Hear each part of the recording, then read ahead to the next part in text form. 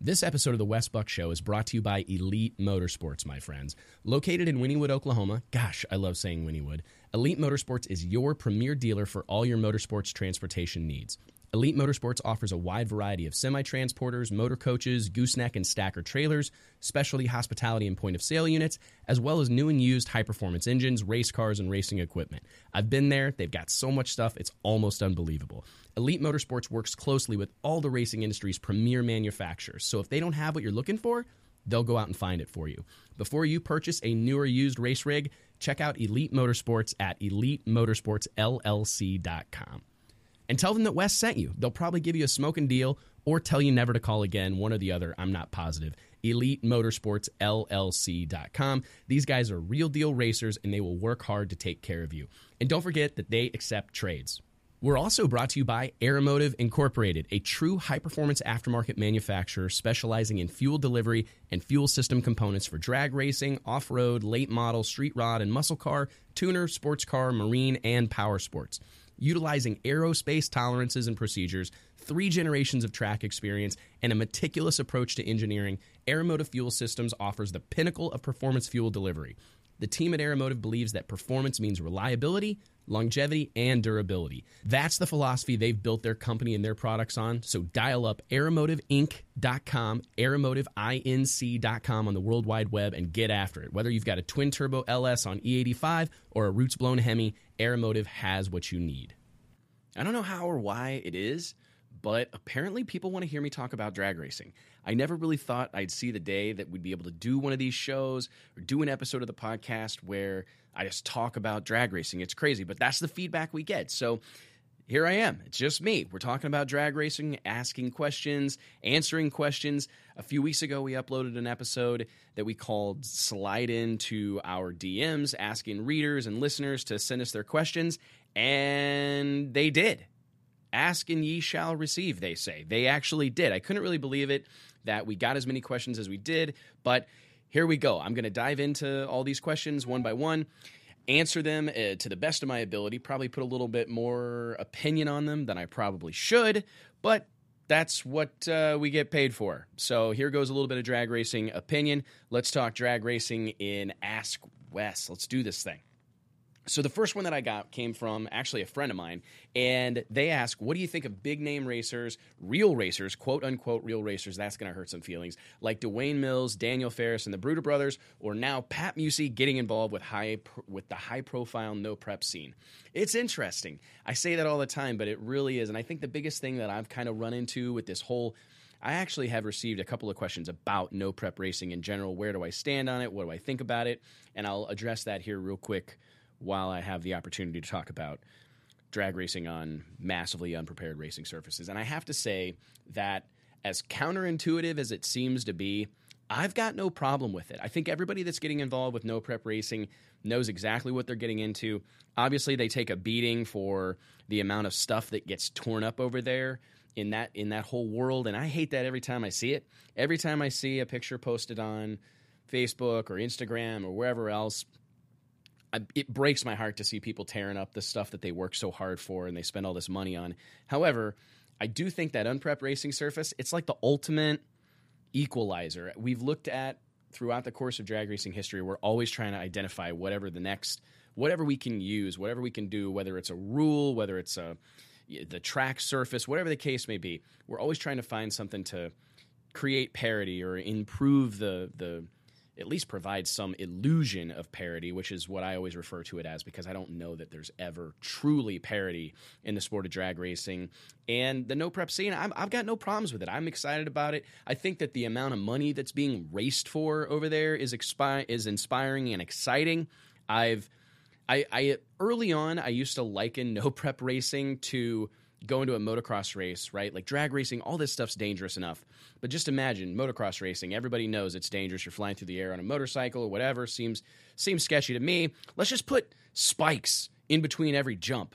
In between every double, let's put molten lava or something and just make what's already dangerous, already hard, even more dangerous and even more difficult. And I kind of struggled with it. However, my street racing roots, and I just think there is something cool about what's going on in with the no prep movement. And I think there's a couple things that really stick out to me. One, I love the notion of unloading race cars and racing. I think that it's crazy to me how many people seem to have lashed onto it. This is something that happens in truck and tractor pulling that I never really understood, is that my dad, for those that don't know, has an automotive repair shop in the town that I live, and they do all sorts of like high performance stuff, and they're always building engines for people. And there's this guy, Wayne, I remember really well all throughout my childhood. He was always in the shop, and my dad and my uncles built him like a 496 cubic inch big block Chevy, just like a really radical race engine. But the pulling tractor and pulling truck organizations are all very unique, their rules and so on and so forth. So it had to have like a single plane cast aluminum intake on it. I think it had to have stock style cylinder heads on it. There was a bunch of rules and nuances. But anyways, I always was blown away how much money old Wayne would spend to go to a local truck and tractor pull to make one pull. Because spending a lifetime at the drag strip, I couldn't really wrap my head around the fact that here this guy's going to spend all this money, invest all this time and energy, oftentimes tow a pretty good way. He never went like hundreds of miles away from home maybe, but he'd go 100 miles away from home, and I'm probably shortchanging him a little bit. He probably went a little further than that, but it always blew my mind the handful of times I went with him that we would go through all this work, unload the truck, do all these things, and we would make one pull. And it's interesting to me that this is basically what's going on with these no prep races. You draw names out of a hat, and you go make one run, and if you don't win, you're going home. It seems like drag racers would have a hard time latching onto that, but it's not really been as much of a deterrent as I thought. So I guess if you're going to race, if you're going to put your car out there on the starting line and you're going to risk your life and you're going to risk tearing up all this stuff, it might as well have some meaning. Why make 50 time trials? Why make a bunch of qualifying runs? Why not just have a drag race? Why not just have it matter? So I think that's a pretty cool part of the no prep scene. The fact that you go to those events and you see all these trucks, or all these rigs, and it's open trailers and 28-foot, 32-foot tag trailers, and it just seems like it's a phenomenal group of people that really are representative of drag racing's bread and butter. These are guys that largely aren't sponsored, aren't getting a bunch of stuff given to them or anything like that. These are guys that work jobs, work on their own stuff. And this is a good segue here into the actual question that I was asked about big name, quote-unquote, real racers getting involved with the no prep scene, specifically with like the No Prep Kings show on Discovery Channel, which for the uninitiated is a spinoff essentially of Street Outlaws. I think that's a whole other conversation. I have predicted for a while, and it was really Frankie Taylor, who is an ADRL Pro Extreme superstar, carried that success over into PDRA Pro Extreme and is now a hitter in the Midwest Pro Mod Series, and just a well-known and beloved guy and a super capable tuner and driver. And I predicted a few years ago when he made it known that he was going to get into no prep racing, this dude's going to crush everybody's souls. This is a guy that's going to take something really fun and ruin it. And it didn't happen as quickly as I thought it was going to, but it's happening now. As these big-name guys, these big-name drivers with hired gun teams and hired gun tuners, so on and so forth, it's only a matter of time before they drive a nail, it really build a coffin and put no prep in it and nail that thing shut. That's my opinion. I just don't know that. And that's why everybody is pretty sensitive about and I don't know exactly who all is responsible for kind of the picking and choosing of who's allowed to come race in these events. I know that's been a big popular storyline on social media, and I admit to not knowing all the inner workings of who's making those decisions and how they're made, but it's painfully obvious that they have a cast of characters that compete on that show. Ryan Martin, Birdman, Chuck, the list goes on. A handful of other guys. I'm butchering this because I don't know all these people intimately, but my point is that they have to make sure that these guys are out here having a chance. You can't have the cast of characters change every episode because you're in a different part of the country, which is a lot of what happens in drag racing. I mean, we see it from the top to the bottom. You go out on the West Coast in Top Fuel, you're going to get a few West Coast cars that you don't see when the NHRA rolls into Norwalk or whatever, way out here on the East Coast. So that's something that they've kind of got to contend with, and I don't really fault them for trying to make sure that their particular cast of characters always have a good shot to go some rounds, because if they just open the doors to anybody, you're going to get these guys coming in there and running over top of them. So they have to protect themselves from that. However, I do think that it's a fine line, because you you run the risk of completely annihilating any sort of real credibility or the notion that it's real racing by picking and choosing who can be involved with it. And there have been guys that have kind of gone against the grain. Larry Larson comes to mind, well-known Hot Rod Drag Week superhero, Midwest-based chassis builder, and a really talented guy, a great dude all the way around. He's shown up over there, had a lot of success, kind of rattled some cages, and I think that they, again, I don't pretend to know every single thing that happened, but there was a lot of pushback on that type of thing. They tried to change the rules to run him off, and they didn't get it done. He came back, made changes to his truck, the world famous S10 that I think everybody on the planet has seen. I recently saw a post on Facebook where he put that S10 up for sale, and it got like 1,000 shares or something like that. It reached millions of people. So super well-known racer. He came over there and he was a thorn in their side immediately. I think they recognize that. They know it's an issue and they have to be really careful of letting anybody else into it because Dwayne Mills, which our question identifies, and Daniel Ferris have shown up and provided a real problem for this cast of characters. This is someone... Dwayne Mills and Daniel Ferris are amongst drag radial racing's most fiercest competitors. These guys are high level. They are extremely well financed. They have the money to buy the right parts and hire the right people. And I've talked about this before on the pages of Drag Illustrated and pretty much anywhere I have the opportunity that this is going to upset somebody, but I would argue that there's no one, not a single character, not a single driver or tuner in the no prep scene that could translate their success in that arena overnight to success in NHRA Pro Mod or NHRA Pro Stock or Radial vs. the World or probably even X275. However, I would argue that any top tier, top 10 contending Radial vs. the World team, X275 team, NHRA Pro Mod team, or NHRA Pro Stock team could leave that arena and immediately be competitive at a high level in no prep drag racing. And it sounds like a shot across the bow. It really does. It seems like I'm saying something crazy, but it's just, there's levels to this shit, friends. I don't mean to quote, every rap song that's on the radio right now or whatever, but Meek Mill said it best. There's levels to this shit. And this is going and racing at an NHRA national event or PDRA. I left them out and I feel bad now. You could take any of those top PDRA Pro Extreme or Pro Nitrous or Pro Boost teams. They're going to crush souls and step on throats if they start showing up at your local neighborhood no prep race. There's just no doubt about it. I don't even have to labor over this notion. It's just going to happen. So I think that there's an issue there, and I don't see that I predict the no prep kings people will continue to push back against real big name, heavy hitting pro level race teams showing up over there and screwing up this awesome thing that they have going. And that's really all there is to it. I think everybody can bitch and moan about it as much as they want on the internet, and nothing's really going to change. I mean, if there was the WWE, there's been an infinite number of examples here. This is the teams. This is who we have. This is who they have on their roster, and this is who's going to race. I don't care if there's someone bigger and badder. There's always going to be someone bigger and badder. They're able to do a fantastic job with that show, tell a fantastic story without, kicking the gates open and just letting anybody in who wants to come. So screw it. Don't. And I don't blame them a bit. I really don't. I think that exclusivity, picking and choosing, does as much to promote No Prep Kings in that show as letting everybody on the planet in. Everybody wants what no one else has. And to be able to go get that exposure on television, on Discovery Channel of all channels, of all things, all places, to be able to get that level of visibility, man, I think they're best suited to just pick and choose who comes and plays and who doesn't. And it will be fun. They've already let some people in that they're not going to be able to get rid of easily. So the Bruder Brothers, I kind of overlooked them. They're another example of some people who pretty well kick ass and take names everywhere they go.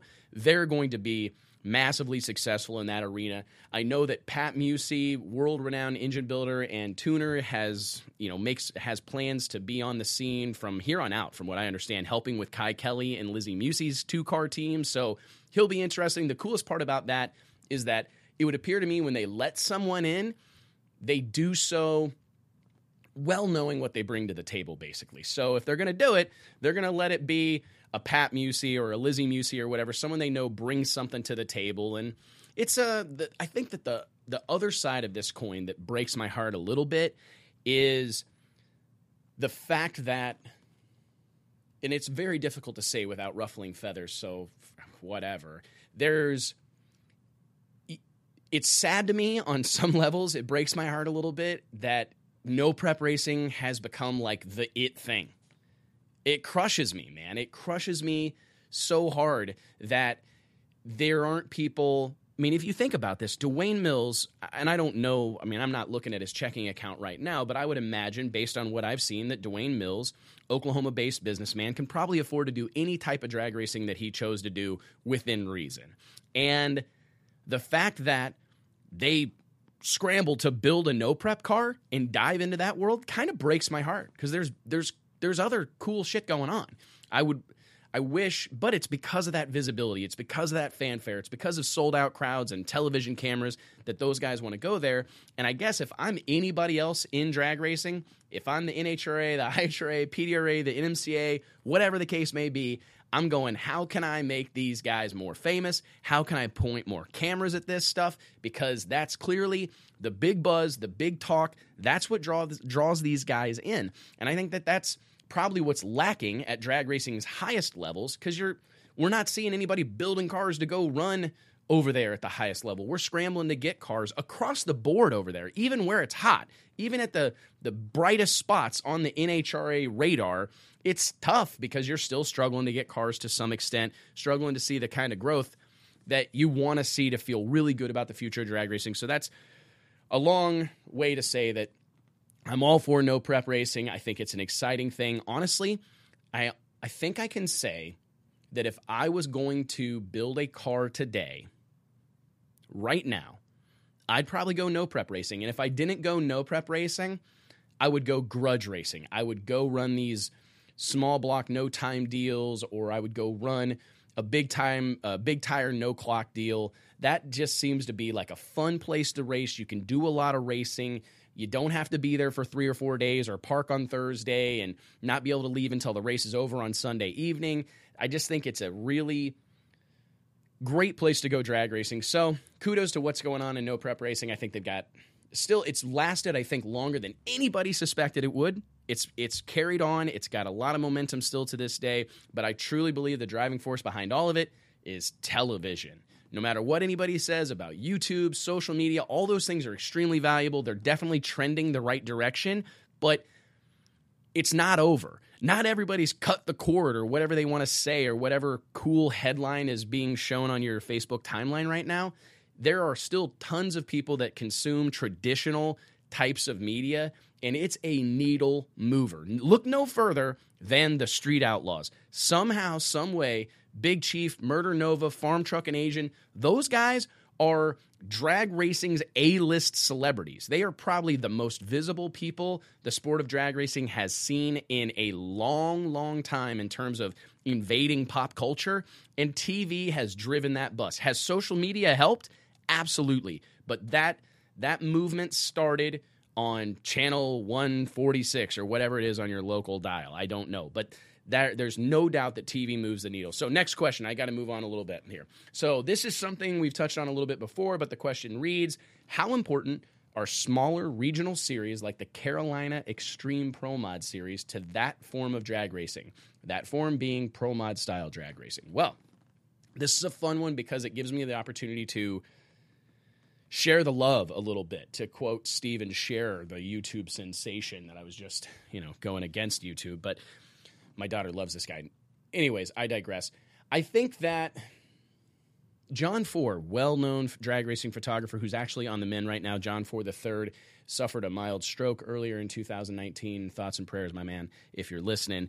John and I have had this conversation on a lot of occasions that Pro Mod has benefited more so than any other class of drag. It's a real rare situation because I think, at least in the modern history of drag racing, say like the last 30 years, if you will, I think that Pro Mod has grown tremendously, this particular brand of drag racing, because you can race these things everywhere. You can run this style of car. It has benefited so much from, and it's really sea to shining sea here. It's the Northeast Outlaw Pro Mod Association. Shout out to John Mazzarana, the Carolina Extreme Pro Mod Series, the Big Dog Series, the Renegade Series, the Mad Dog Series, all these different series on the East Coast that have existed for a long, long time. There are a multitude of, and it goes on. The Texas Pro Stock Association, I think the Dixie Pro Stocks, the Southern Nitrous Racers Association. Before that, there was like Texas King of the Hill, the Texas Outlaw Pro Mods, TOPMA, as it was known, which was really a huge deal when Drag Illustrated was kind of coming of age. TOPMA was a really big deal down in Texas that people paid attention to, and a lot of big name, Brandon Pez, Frankie Taylor, Galen Smith, Doug Reister. There was a ton of guys that kind of came out of that scene and had a lot of success on a national stage. So then you go out west. Here in the Midwest right now, the Midwest Pro Mod Series is really making a lot of noise. Before that, there had been a few, I don't want to say failed, but a few Pro Mod series that kind of came and went, but there were tracks-based series that had a lot of success. I had a series in Southeast Iowa in 2005 that really had a big following in a short amount of time. The Pro Outlaw Series at Eddyville Raceway Park. Then way out west, there's the West Coast Hot Rod Association. There's what else is there? My goodness. The PSCA, Mel Ross brainchild, the Pacific Streetcar Association. There's been all these series and sanctions where you can run a big tire, tube chassis, carbon or fiberglass body race car. And I think that the highest level of Pro Mod has benefited from that tremendously. And again, I think it's really, really unique because a lot of the parts and pieces that are being used at the highest levels of pro modified racing, and let's say that's the NHRA Pro Mod Series presented by J&A Service. Shout out to those guys for supporting the class, and E3 Spark Plugs, of course. But all of that stuff, and this is something that's always kind of been interesting to me personally, is that the secondary market, it's been such a big deal, right? Because whatever car Mike Castellana or Steve Matusik or Erica Enders or whatever, Jeremy Ray, those cars will be sold on the secondary market in a year or two or whatever. A lot of those guys bring out new cars every year. The Whiteley family, Jim Whiteley's car will be up for sale. Stephen Whiteley's car will be up for sale. And that'll be something that a not a low buck, but like a budget-minded racer, or even a guy that's fairly successful, owns a small business and wants to race, has teamed up with a couple of friends and can go buy an engine, and Bob's going to buy a motor, and so-and-so is going to help us wire the car and do all the electronics and get it painted, and I'm going to buy the car itself. Those cars end up on the secondary market, and I think it's really continued the growth of this type of drag racing. But again, the fact that there are all these sanctioned series where you can go run these cars regularly, you can run them for a decent amount of money. You're not racing for 10, 20, 50 grand every weekend, but you can go race for $3,000, $5,000, $7,000 probably at a lot of these local or regional series. And I think it's been fantastic for the sport of drag racing. And truly, it's no wonder to me at all that Pro Mod and Top Sportsman are amongst the hottest classes coast to coast in the sport of drag, and really around the world in the sport of drag racing, because you can race them a lot of places. The stuff's readily available. And again, the parts that are used at the absolute pinnacle, they're also used next door, right? Everybody runs a lot of the same stuff, the same torque converters, the same clutches, the same gear ratios, the same engines. The only thing that, and this is switching gears here a little bit, and this is actually one of the, I don't want to skip all the way to the bottom, but there's a question here all the way at the bottom of the list, and I probably should have tried to have someone here order these here for me a little bit more, or organize them. But there's a question at the bottom that says, any positive or negative trends that you're seeing as 2019 approaches the halfway mark? And I'm going to use that and kind of merge that with the question about these small sanctions and series, and just say that a unified Pro Mod rule set, I understand, I've been told by high-level people that it's a pipe dream. A pipe dream that burns bright in my head and heart, man. I just truly believe that if we could establish some sort of unified rule set, it would be such a huge deal for Door Slammer drag racing, because all of a sudden, instead of having 23 NHRA legal quarter-mile Pro Mods racing this past weekend in Virginia, we may have 150 legal Pro Mods racing across the country. And that's something that we need to have happen, because there was probably 150 Pro Mods racing across the country, but there are all these different kind of, and I use the word bastardized a lot, but that's really what it is. There's all these bastardized rule sets that kind of fit the local contingent, and I really think that if you look at the golden era of Pro Mod being like the height of IHRA, when the thing that I always love, everybody says the same thing. I remember when there were 46 cars trying to qualify at Rockingham, right? If you look at that, I think that those 46 cars, that number, that inventory of cars is produced almost entirely. I mean, you could probably point to the economy. You could probably point to that point in time, whatever. But it was really, in my opinion, boils down to the fact that pretty much everybody in the country ran IHRA rules. NHRA ran IHRA rules. Most of the West Coast Pro Mod Association ran IHRA rules. In the Midwest, at some Pro Mod shootout, they ran IHRA rules. That was the universal standard rule set, was IHRA rules. Whatever was going on in the IHRA was what went on at every local, not every, but I use that term kind of generically, but maybe more so than, and I'm sure there were some places that had their own little cooked up deal, but by and large, people ran IHRA rules. And we have strayed away from that, right? Everybody kind of starts tweaking the rules, and this just happens. It's something that happens in drag racing. But I look at boxing is one of the examples that I like to use the most. Boxing has suffered. A lot of people would agree that boxing's become watered down. There's like 15 different leagues, federations, clubs, whatever, associations, and each one of them have a champion.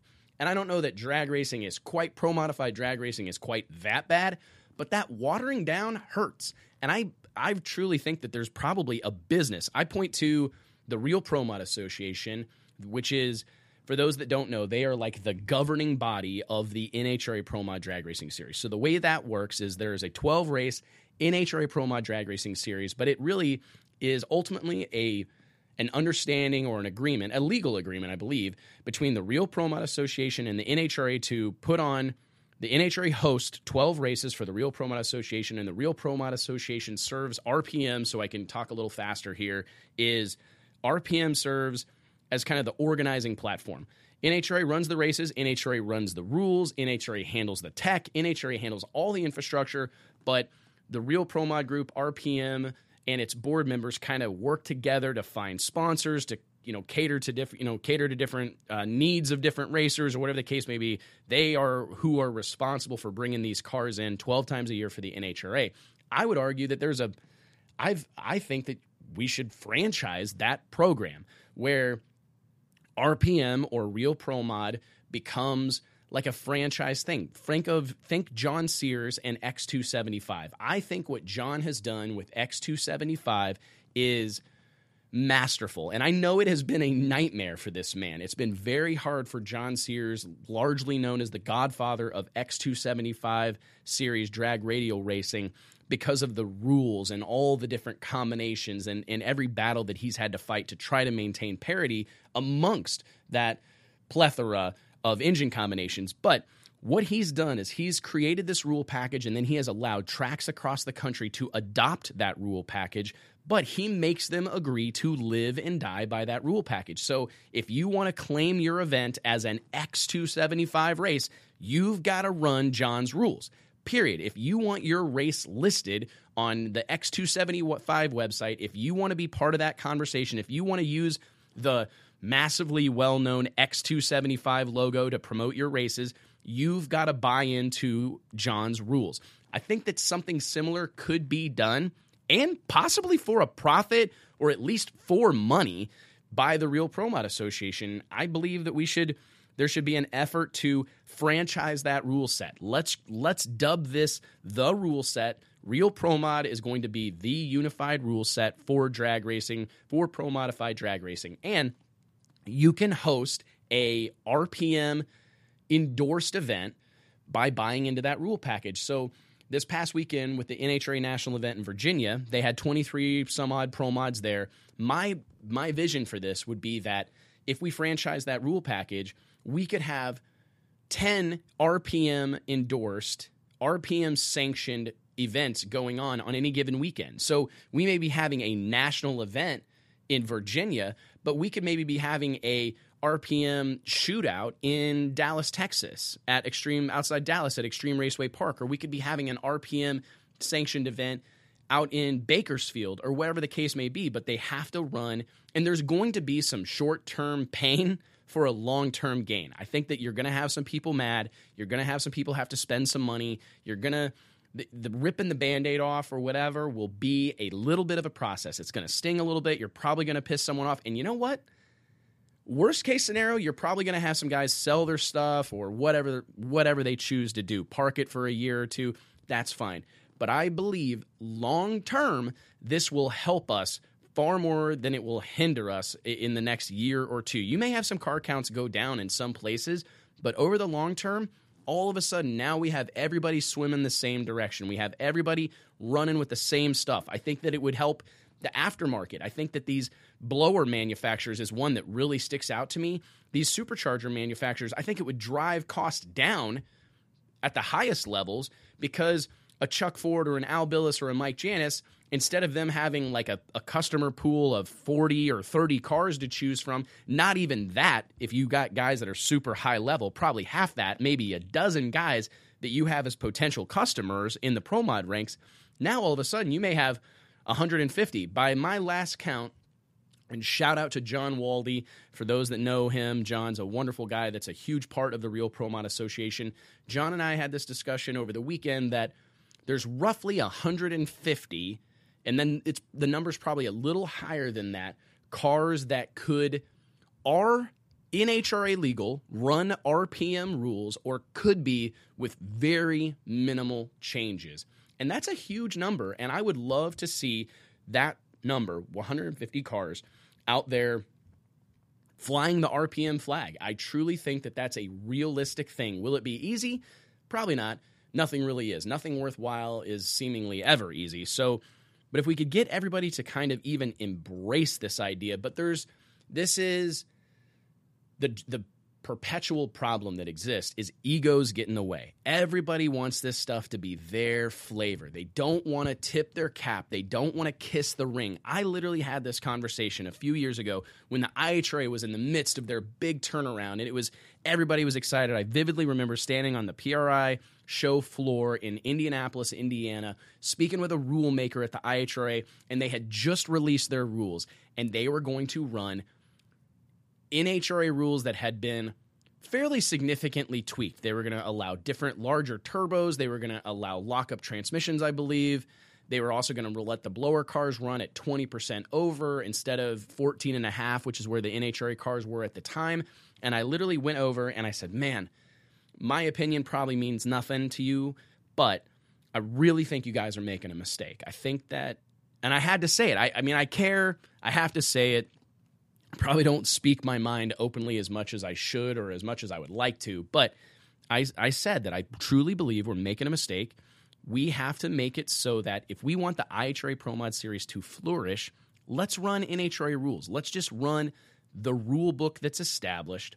I understand that on some level they're a competitor, right? I mean, maybe on every level they're a competitor, but let's be honest. Is the IHRA really looking to go out and just go toe-to-toe with NHRA? No, you're trying to go after a different piece of the market. You're trying to go after different track owners. You're trying to go after a different type of fan, possibly. So let's go out.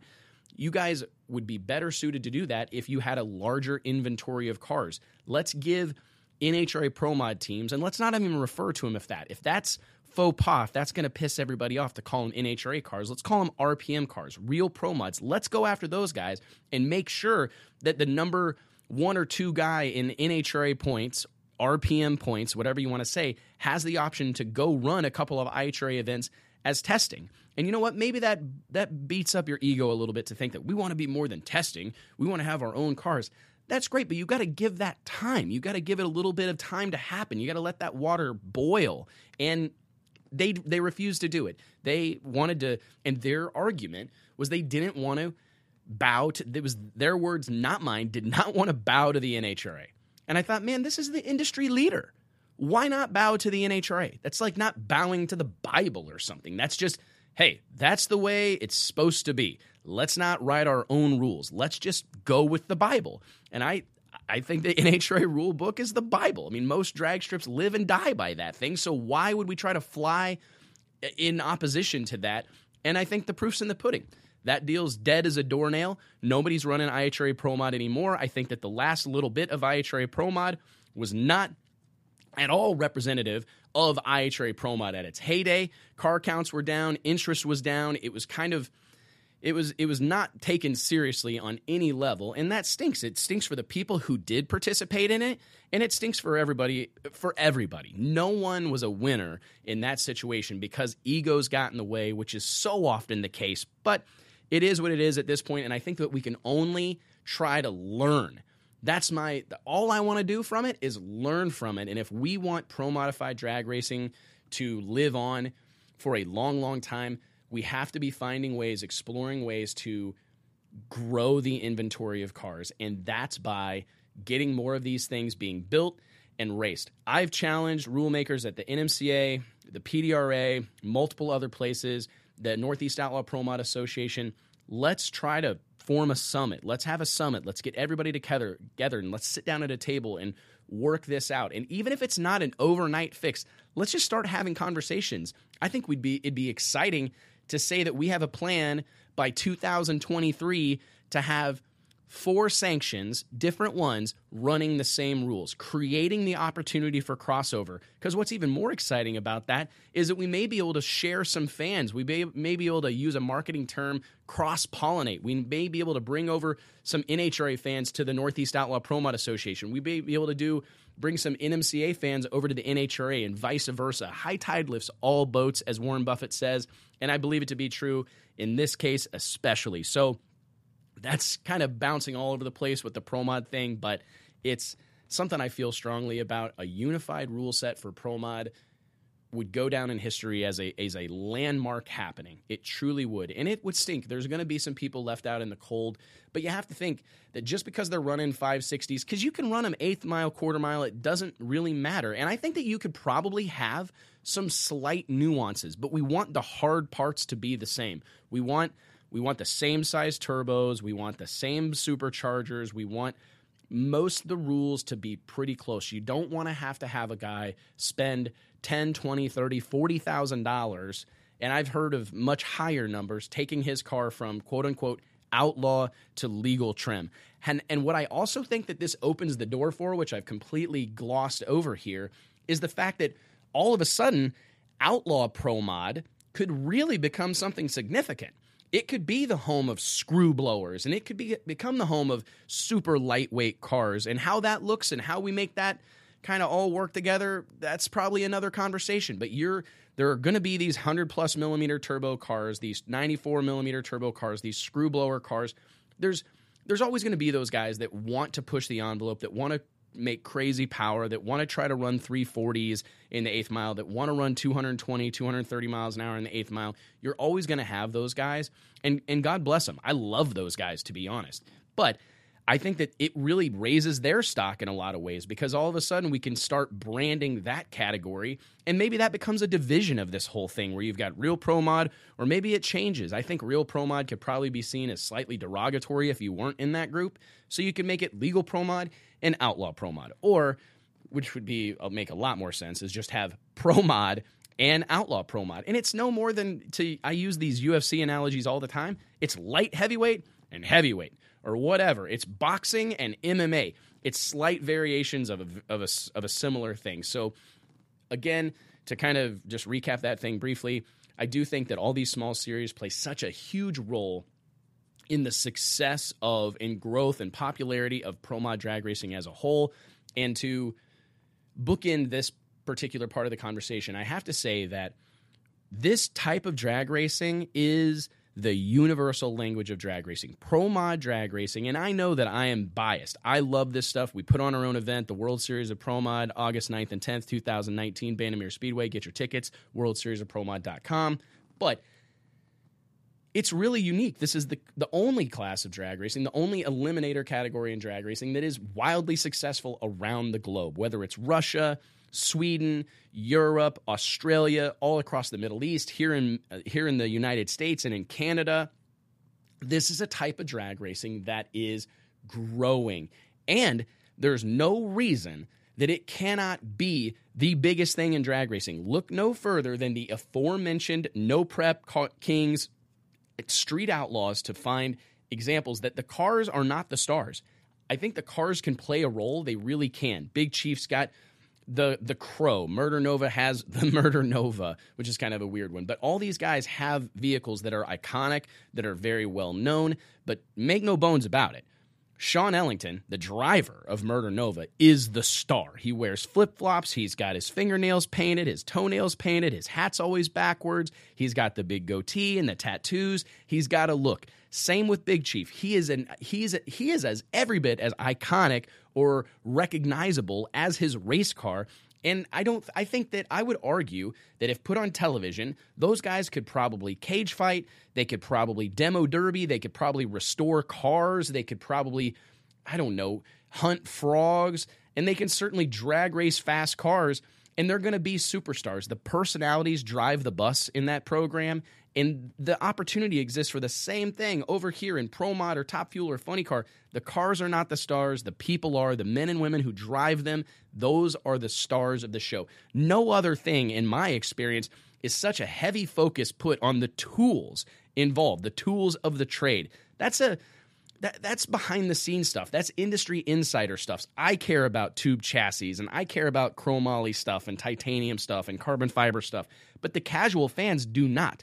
They care about the guy behind the wheel. They're trying to find a way to connect to that dude. Drag racing at the highest level has not done a good enough job trying to create an emotional connection between the fan bases, the masses, and the people driving these cars. We keep trying to do something that's impossible, and that's create a worldwide or a large, significant connection between man and machine. It's just not going to happen. It's not going to happen, at least at the level we need it to grow the sport of drag racing and ensure a long and healthy future for the sport of drag racing. So it's something that we've got to address at some point in the future. I can talk about this till I'm blue in the face, and I almost am. I got to get a drink of coffee if I'm going to be able to continue this pace. But seriously, that's something that I'd love to talk about more. I wish there was more opportunity to discuss these things openly with people that are in positions of power, that are able to change the direction of things. It's interesting to look at the sport of drag racing and see such shining examples and not see an effort being made to replicate them. John Force, Big Daddy Don Garlitz, Don the Snake Perdome, God rest his soul, Tom the Mongoose McEwen, Shirley Cha-Cha Muldowney. There are so many, Grumpy Jenkins, Bob Glidden. I mean, there's been these iconic superstar personalities in the sport of drag racing that have those are all the teams that had huge sponsors, right? Those are the teams that still have huge sponsors. Those are the teams that made lasting impacts. I would argue that those are the teams that probably sold more T-shirts than anybody else. Those are the teams that move the needle and that have grown our sport and are responsible for every little uptick in growth that our sport's probably had. So why isn't there an effort being made to generate more of those stars? And it's not something you can necessarily generate, but it's something that you can identify, just like a football, baseball, basketball scout. These guys, there are scouts, people getting paid tons of money to go out to high school football games, high school baseball games, college baseball games, basketball games, the list goes on, identifying big talent. And they look at things like height, weight, vertical, hand-eye coordination, speed, 40-yard dash, whatever, bench press. They look at all these different metrics to identify people that they think can be stars or very successful in their respective sports. Is that effort being made in drag racing? Because I think that I can identify probably a dozen people right now that I believe should be, and it pains me to say this because I'm not necessarily a nitro nut. I love nitro racing, and I love what it represents for our sport, what it means for our sport. It's obviously the highest level of drag racing is Top Fuel and Funny Car. No question. I'm a Pro Mod guy. I'm a door slammer guy, so it's hard for me to say what I'm about to say, that I can point to a dozen people in the sport of drag racing that should probably be either in the process of like being groomed to be the next John Force or being kind of forced into that role right now. But we're just waiting for one to manifest. That's how it feels. We're waiting for a billionaire to decide, a billionaire, an adrenaline junkie billionaire to take a notion to go drag racing, and fingers crossed, he's cool as shit. Hopefully, whatever rich guy manifests in drag racing next, and this sport has a penchant for these people showing up. It's unbelievable. I've never seen anything like it in my life, because it seems like there are tons of stories of, this hugely successful guy that, the up-and-coming baseball player that lives in poverty. Drag racing just seems to generate super rich people all the time. We are so lucky, and it's crazy to me that we have the struggles that we do when we have all these super rich people running around at the racetrack. These guys are clearly smart, clearly successful. Maybe we should ask them some questions or get some input from them. But I digress. We sit around collectively. This sport is waiting for, and there's probably no better example than Alexis DeJoria. She had a good bit of success in NHRA funny car competition. Her family, John Paul DeJoria, super successful, billionaire businessman, owns Patron Tequila, owned the House of Blues, owns Paul Mitchell hair care products, and I don't even know what else. I'm sure all sorts of different things. I know they have a charity of some sort, but huge business.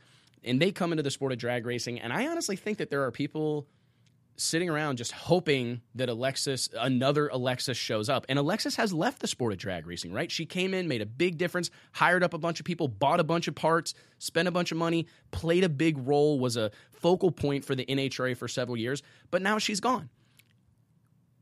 Courtney Force left the sport this year. Big news. The daughter of John Force, I would say one of the most visible Force daughters, had a lot of success, wasn't able to win a championship, but did a lot of winning. Beautiful, star power in spades, no question, and she's gone. So why is that? What are we doing? How are we going to replace those people? How are we going to get new ones? I don't think that we can just sit around and hope that one of our well-to-do team owners have a kid that shares their passion for going fast and burning money and shows up in the sport of drag racing and changes everything. We're still putting all our eggs in the John Force basket collectively, and it's batshit crazy, man. That stake that is holding up, what do you call them? I think it's like a tent pole. I oftentimes look at John Force as a tent pole, the center of our circus tent, right? The pole that's like holding up the big top. It's John Force, and he's like 70. The wood's old. It's starting to crack. It's been well used. It's like my deck behind my house. It's been around a little bit. We've painted it several times. We've treated it with different coatings, but you know what? I've got to build a new deck this summer, right? It's done a good job for my family. My kids have played on that deck. We've had 100 barbecues, 1,000 barbecues. John Force is the deck behind my house. He's served us well. He's provided a lot of wonderful memories. He's been the central focus of my house. Our kitchen's kind of small, so we're on the deck a lot. And John Force, it needs replaced. And that sounds, I don't mean it in like a mean way, but it's only a matter of time before he is not able physically to drive a 10, 11,000 horsepower, whatever the number is today. It seems to change a lot. But whatever, there is a time coming, a day coming when John Force is not going to be able to drive the bus for us. He's not going to be able to say some crazy shit after he crawls out of a funny car and make everybody laugh and kind of give us all a little buzz until the next time he says something crazy. Somebody else has to step into that role. There's a handful of guys that I think are doing a good job, but I don't know that we're harnessing that effort. I don't know that we're really making the most of that effort right now. We're just, and I think what's really happening is we're kind of waiting for it to just happen on its own. I don't know that it's gonna. It could. You never know. NASCAR, a lot of people point to an infield fistfight as basically sparking the wildfire that was NASCAR for like 3 decades, right? There are a lot of people smarter than I that point to a fistfight in the infield that literally changed everything for NASCAR, for stock car racing. And who knows?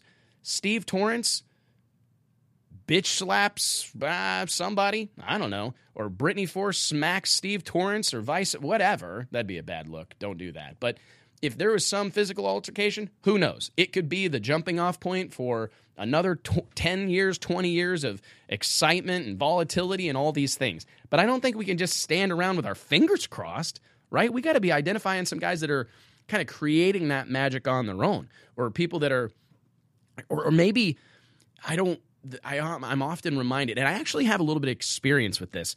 For those that don't know, we're preparing to release a really cool, and I'm super proud of it, and I can't wait to talk about it more, a reality show based on Richard Freeman and Erica Enders and that NHRA Pro Stock Pro Mod team and the battles that they fight and really the life that they live out on the road. And I learned, and this is interesting, we filmed the first 3 episodes, and our editors went to work putting these things together, patching this into creating something that I thought would be entertaining. And upon review, I realized, like, man, we're probably going to have to force some sizzle, and you don't want anything to be unnatural. You don't want it to seem staged or anything like that. But there has to be a producer. And I look at Real World, MTV's Real World and Road Rules.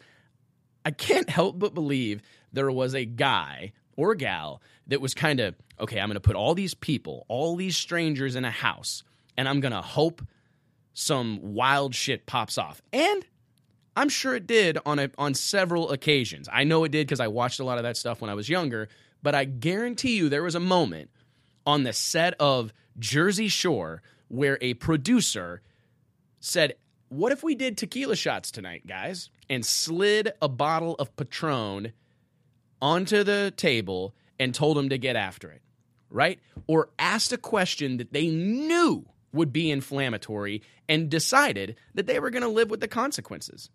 They just were.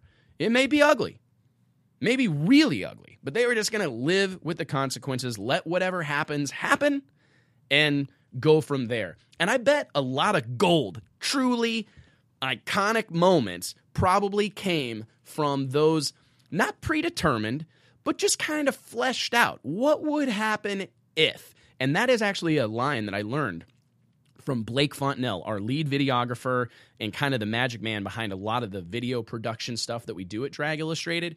Blake asked me that question. He said, every time we film one of these scenes or every time we're storyboarding an episode, we have to ask that question. What would happen if?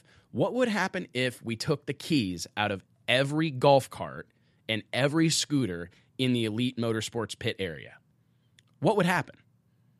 And I tell you what, the answer to that question is probably television gold. And I think that somebody needs to be asking those kind of questions in the production booth or whatever at an NHRA national event, or especially when it comes to putting this stuff on TV.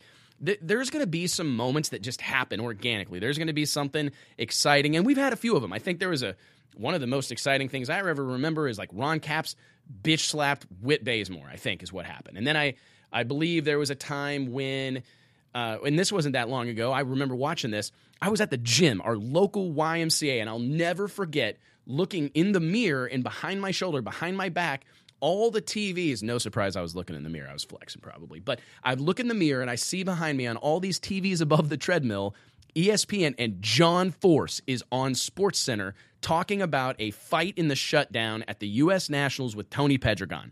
Tony Pedregon's a Golden Gloves boxer, and they're going to get down, right? And I just thought, man, I wish we could have a fight at the drag strip every weekend. I don't necessarily want to be in it. I certainly don't want to have to try to break it up because that's always the guy that gets hurt.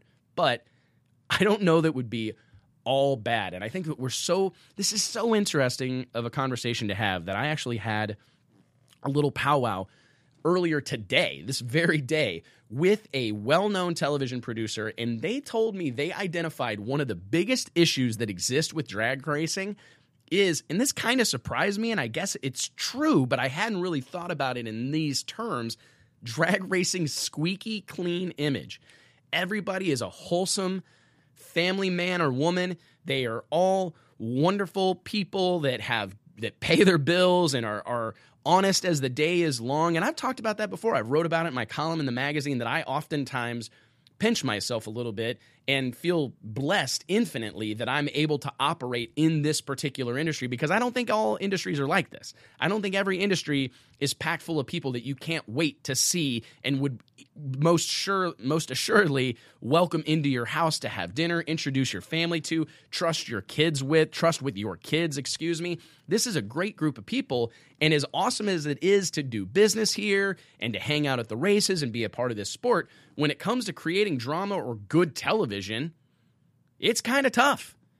It'd be like filming a television show, I don't know, only during the service at your local Baptist church, right? I mean, you're going to have to go in the parking lot or in the basement of the church or somewhere else to find some drama, because you're probably not going to find it from 10 to 11 or 11 to noon at your local church, because everybody's putting their best foot forward. The preacher's at the pulpit spewing the gospel, and everybody's on their best behavior, right? Everybody in every pew, minus a couple of foul-mouthed kids or whatever, some father falling asleep, everybody's on their best behavior.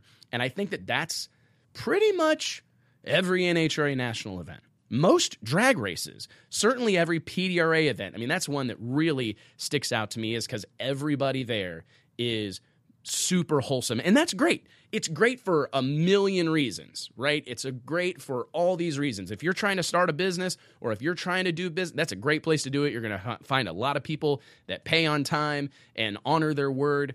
But when it comes to putting together an interesting television show, it's probably going to be pretty hard, because no one wants to hurt anyone's feelings. No one wants to say anything off color.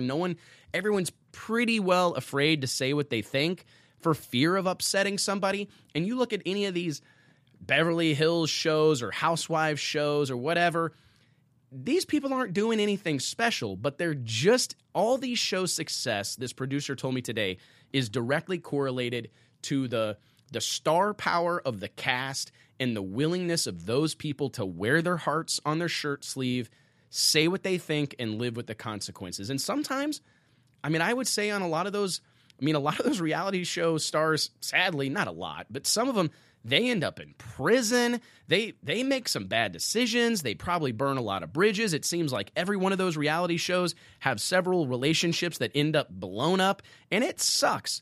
But man, it makes for great TV.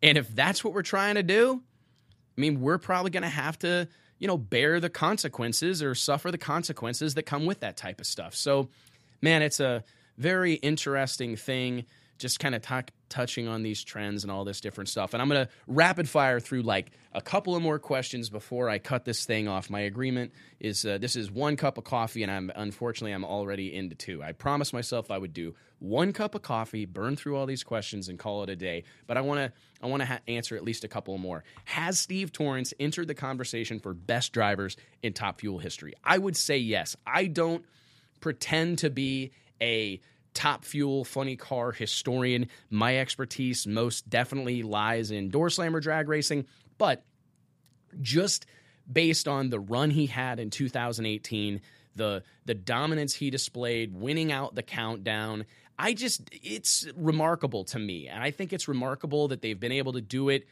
seemingly, not that they came out of nowhere, but man, they are putting an exclamation point, put in a period, punctuating their run. And it seems like they're not going to lose any speed. They hiccuped maybe. I don't know if you could call their early season struggles really a hiccup. They just didn't win for a few races, but they're right back in their championship form, and they're probably going to be a problem for everybody in fuel racing until they decide to stop. Until Steve Torrence does something else or hangs it up, he's going to be a problem. And I think that it cannot be overstated what he's doing. I've talked about this before, but it's hard to win a drag race. I don't know that there's any way to really explain how difficult it is to win, to go rounds at a drag race. It's hard to win tic-tac-toe 4 times in a row, unless you're playing against like your kid or something. It's hard to win anything, and when you go into an event where you have to win 4 rounds of racing and you're going up against people that are definitely capable of beating you, have the equipment to beat you, to stay poised, to stay in that moment and be able to find success, I don't think it can be overstated. Steve Torrence is doing something truly special. It's crazy to think how many rounds of racing that he's won. I don't know the number, but it's been a lot. I don't know how many rounds he won consecutively last year, but I know it was a ton. He won a lot of rounds of racing, and I can't really say enough about it. If he's not in the conversation for best ever or one of the best drivers in Top Fuel history, he should be, and he is now. I think that Something that also isn't talked about, and you see this a lot in stick and ball sports. I'm a bit of a basketball fan, so I watch NBA basketball a good bit, and I think that it's interesting. I actually have a bet going on right now with Tony Christian and I think David Rare.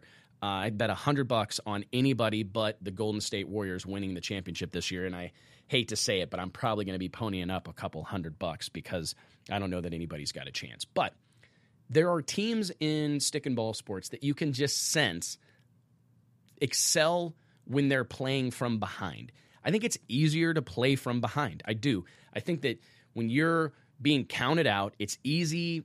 The underdog story, right? When everybody's betting against you, you're able to muster up just this extra level of energy, extra little bit. I'm going to prove you wrong. I don't know that there's anything more dangerous than like a really able-bodied individual with a chip on their shoulder. Now that chip can become a cinder block that can also be their demise. I've struggled with that. I get a chip on my shoulder. Oh, tell me I can't do something, and I will work day and night. And I've had to temper that a little bit as I get older and a little wiser. But I don't know that there's anything more dangerous than someone who's very capable with a little bit of extra motivation from a chip on their shoulder, a monkey on their back, whatever you want to call it.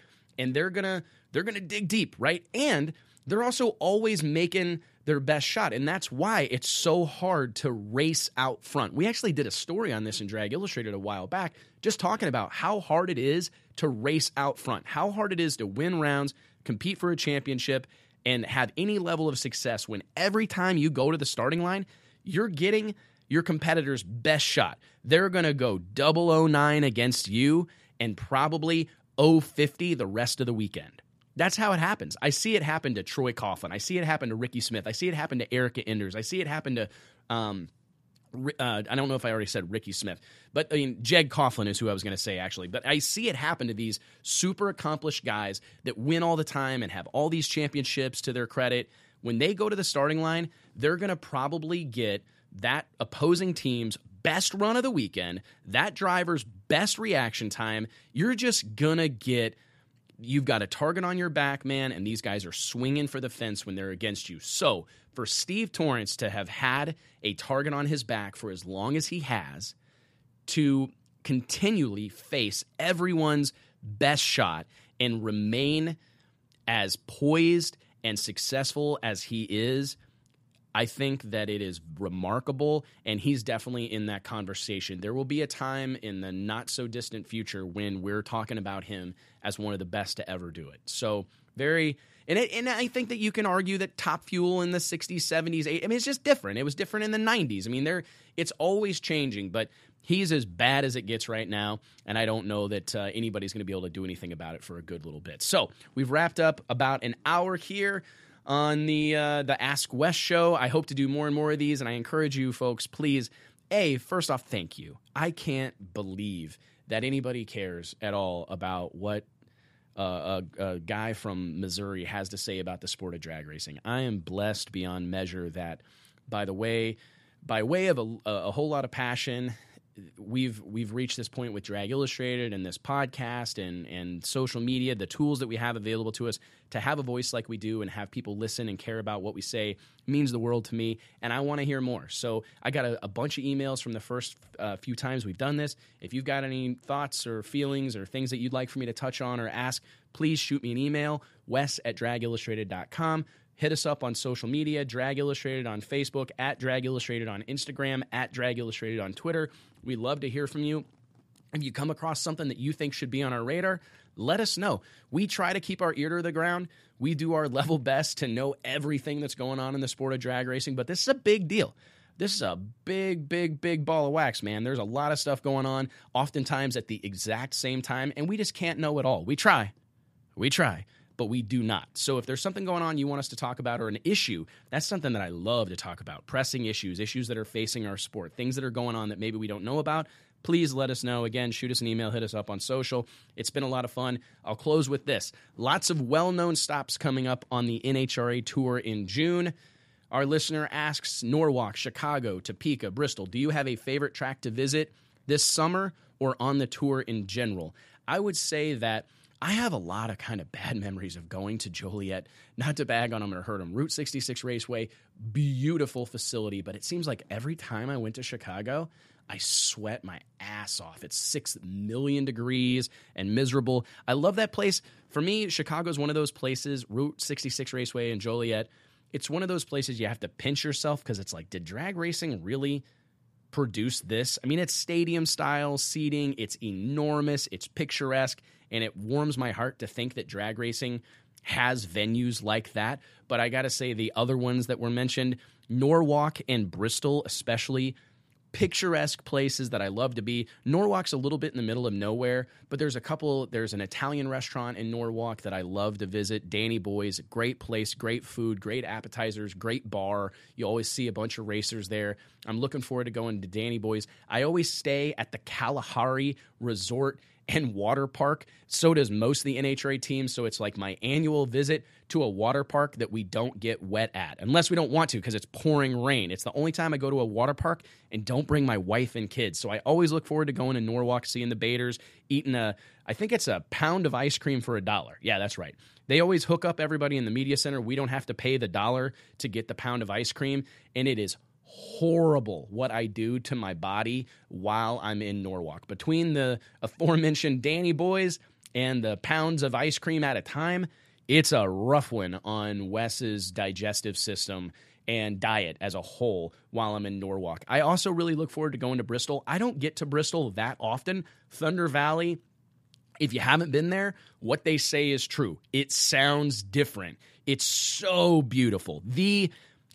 Probably the most beautiful facility in drag racing, other than maybe Bandimere Speedway in Denver. I'm obviously biased. I've got a lot of history there, but those are two facilities that are jaw-droppingly beautiful. And Bristol's a ton of fun. There's a lot of history there. You're in door slammer country, man. It's a big deal that people know about door cars down there. They care about Pro Stock. They care about Pro Mod.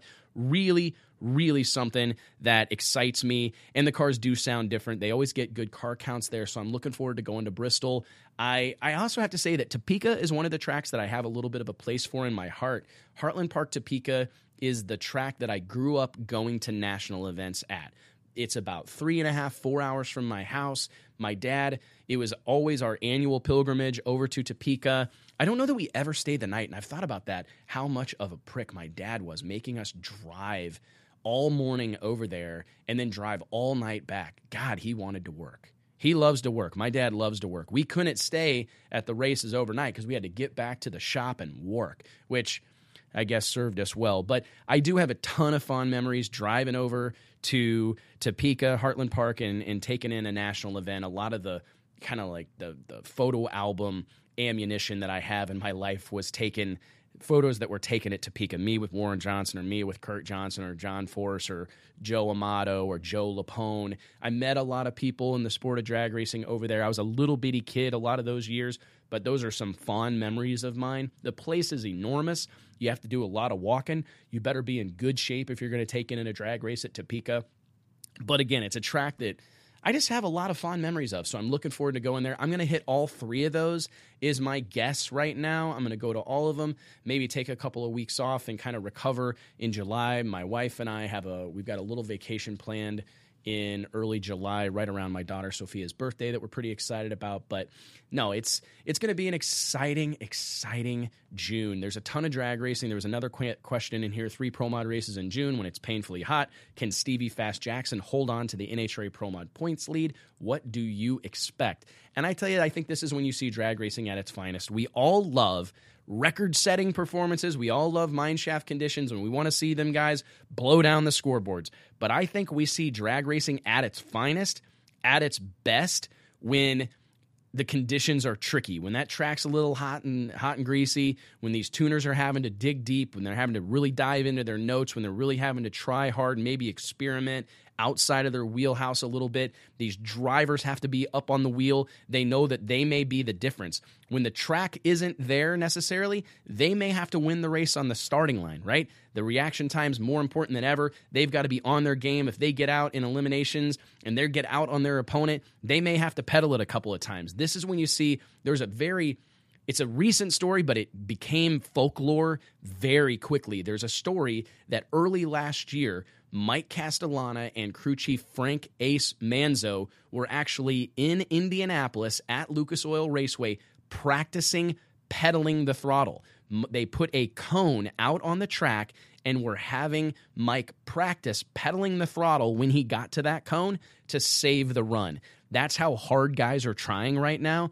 And to me, to be that guy that's out there making sure that you can pedal your shit and be successful, I think that is badass. It is certified badassery. That's what that is. Certified badasses only. I absolutely love that type of stuff. So what I expect in June in drag racing is the unpredictable. I think this is when guys like Eric Latino, we saw it in Virginia, can go some rounds. A guy that is always right there. No surprise that he's going to go fast, but this is when I think guys like that shine. There are a slew of tuners who love to race in the heat. And I think it's when the cream really rises to the top. So June, July, I know it's hard on everybody. And I've experienced that stuff. Putting up an awning like in like the 4th of July weekend, it's basically like the lowest ring of hell or whatever you want to say. It is brutal. Anybody who's had to do that, I pray for you. I think about you folks. If you've rolled out an awning in brutal hot summer, it's tough. But man, some of the best drag racing. And I think it's what makes September and October so special, right? That's when those races kind of stick out and you know some crazy stuff's going to happen. And it shouldn't happen every weekend, right? We get spoiled. That's something that's happened. There was this question in here, any positive, negative trends you're seeing as 2019 approaches the halfway mark? And one of the trends that I've seen the last few years is fans and racers acting like races don't happen unless a record is set. That drives me insane. It's something that I think it's just disrespectful. It's spoiled, and it really speaks to just our culture and our society. Everything's got to be the best ever or the world's quickest and fastest to be of interest to us. We're all so spoiled and so desensitized that we don't care, seemingly don't care, unless it's the first ever or the quickest ever or the fastest ever or a barrier-breaking performance. And I think we forget that we're out here to drag race, folks. If you want to go land speed racing, go to Bonneville. As far as I know, it's still open. I know there's some concern there, but you can still go run your race car, run your hot rod on a dry salt bed and go as fast as you can in 5 miles or whatever you want to do. That's great. But we go to the drag strip to drag race, and it doesn't matter, in my opinion, if every freaking run is a world record or not. Some of the best racing I've ever witnessed in my life was between cars running 4.0s in the 8th mile. I mean, at the height of the ADRL, Pro Extreme, and Pro Nitrous, cars were running 380s, 90s, and 4.0s. In the Midwest, cars were running 4.0s and 14s. It was heady times, man. Records are great, but they should be the cherry on top of the sundae. That's what they should be. They're not ice cream or strawberries. They're the cherry on top. The meat and potatoes of drag racing is side-by-side competition. And if I see a trend that's developing, it's that your race isn't worthwhile or your race isn't exciting or cool if it happens in the summer. The notion that we're going to change the schedule of a drag race to run the cars late at night when they can set records, in my opinion, it is madness. And it really is just digging the hole deeper. The parity comes from challenging track conditions. I believe a lesser funded, perhaps not quite as good team that maybe doesn't have the parts and pieces that some of the top tier programs have, their opportunity to shine is when the track goes to shit, when ingenuity and creativity and know-how is going to shine through is when those conditions are tricky, and we shouldn't go out of our way to eliminate that variable. I think we should embrace that variable. If we say we're going to race at 11 a.m., let's race at 11 a.m. And if it's 157 degrees, so be it.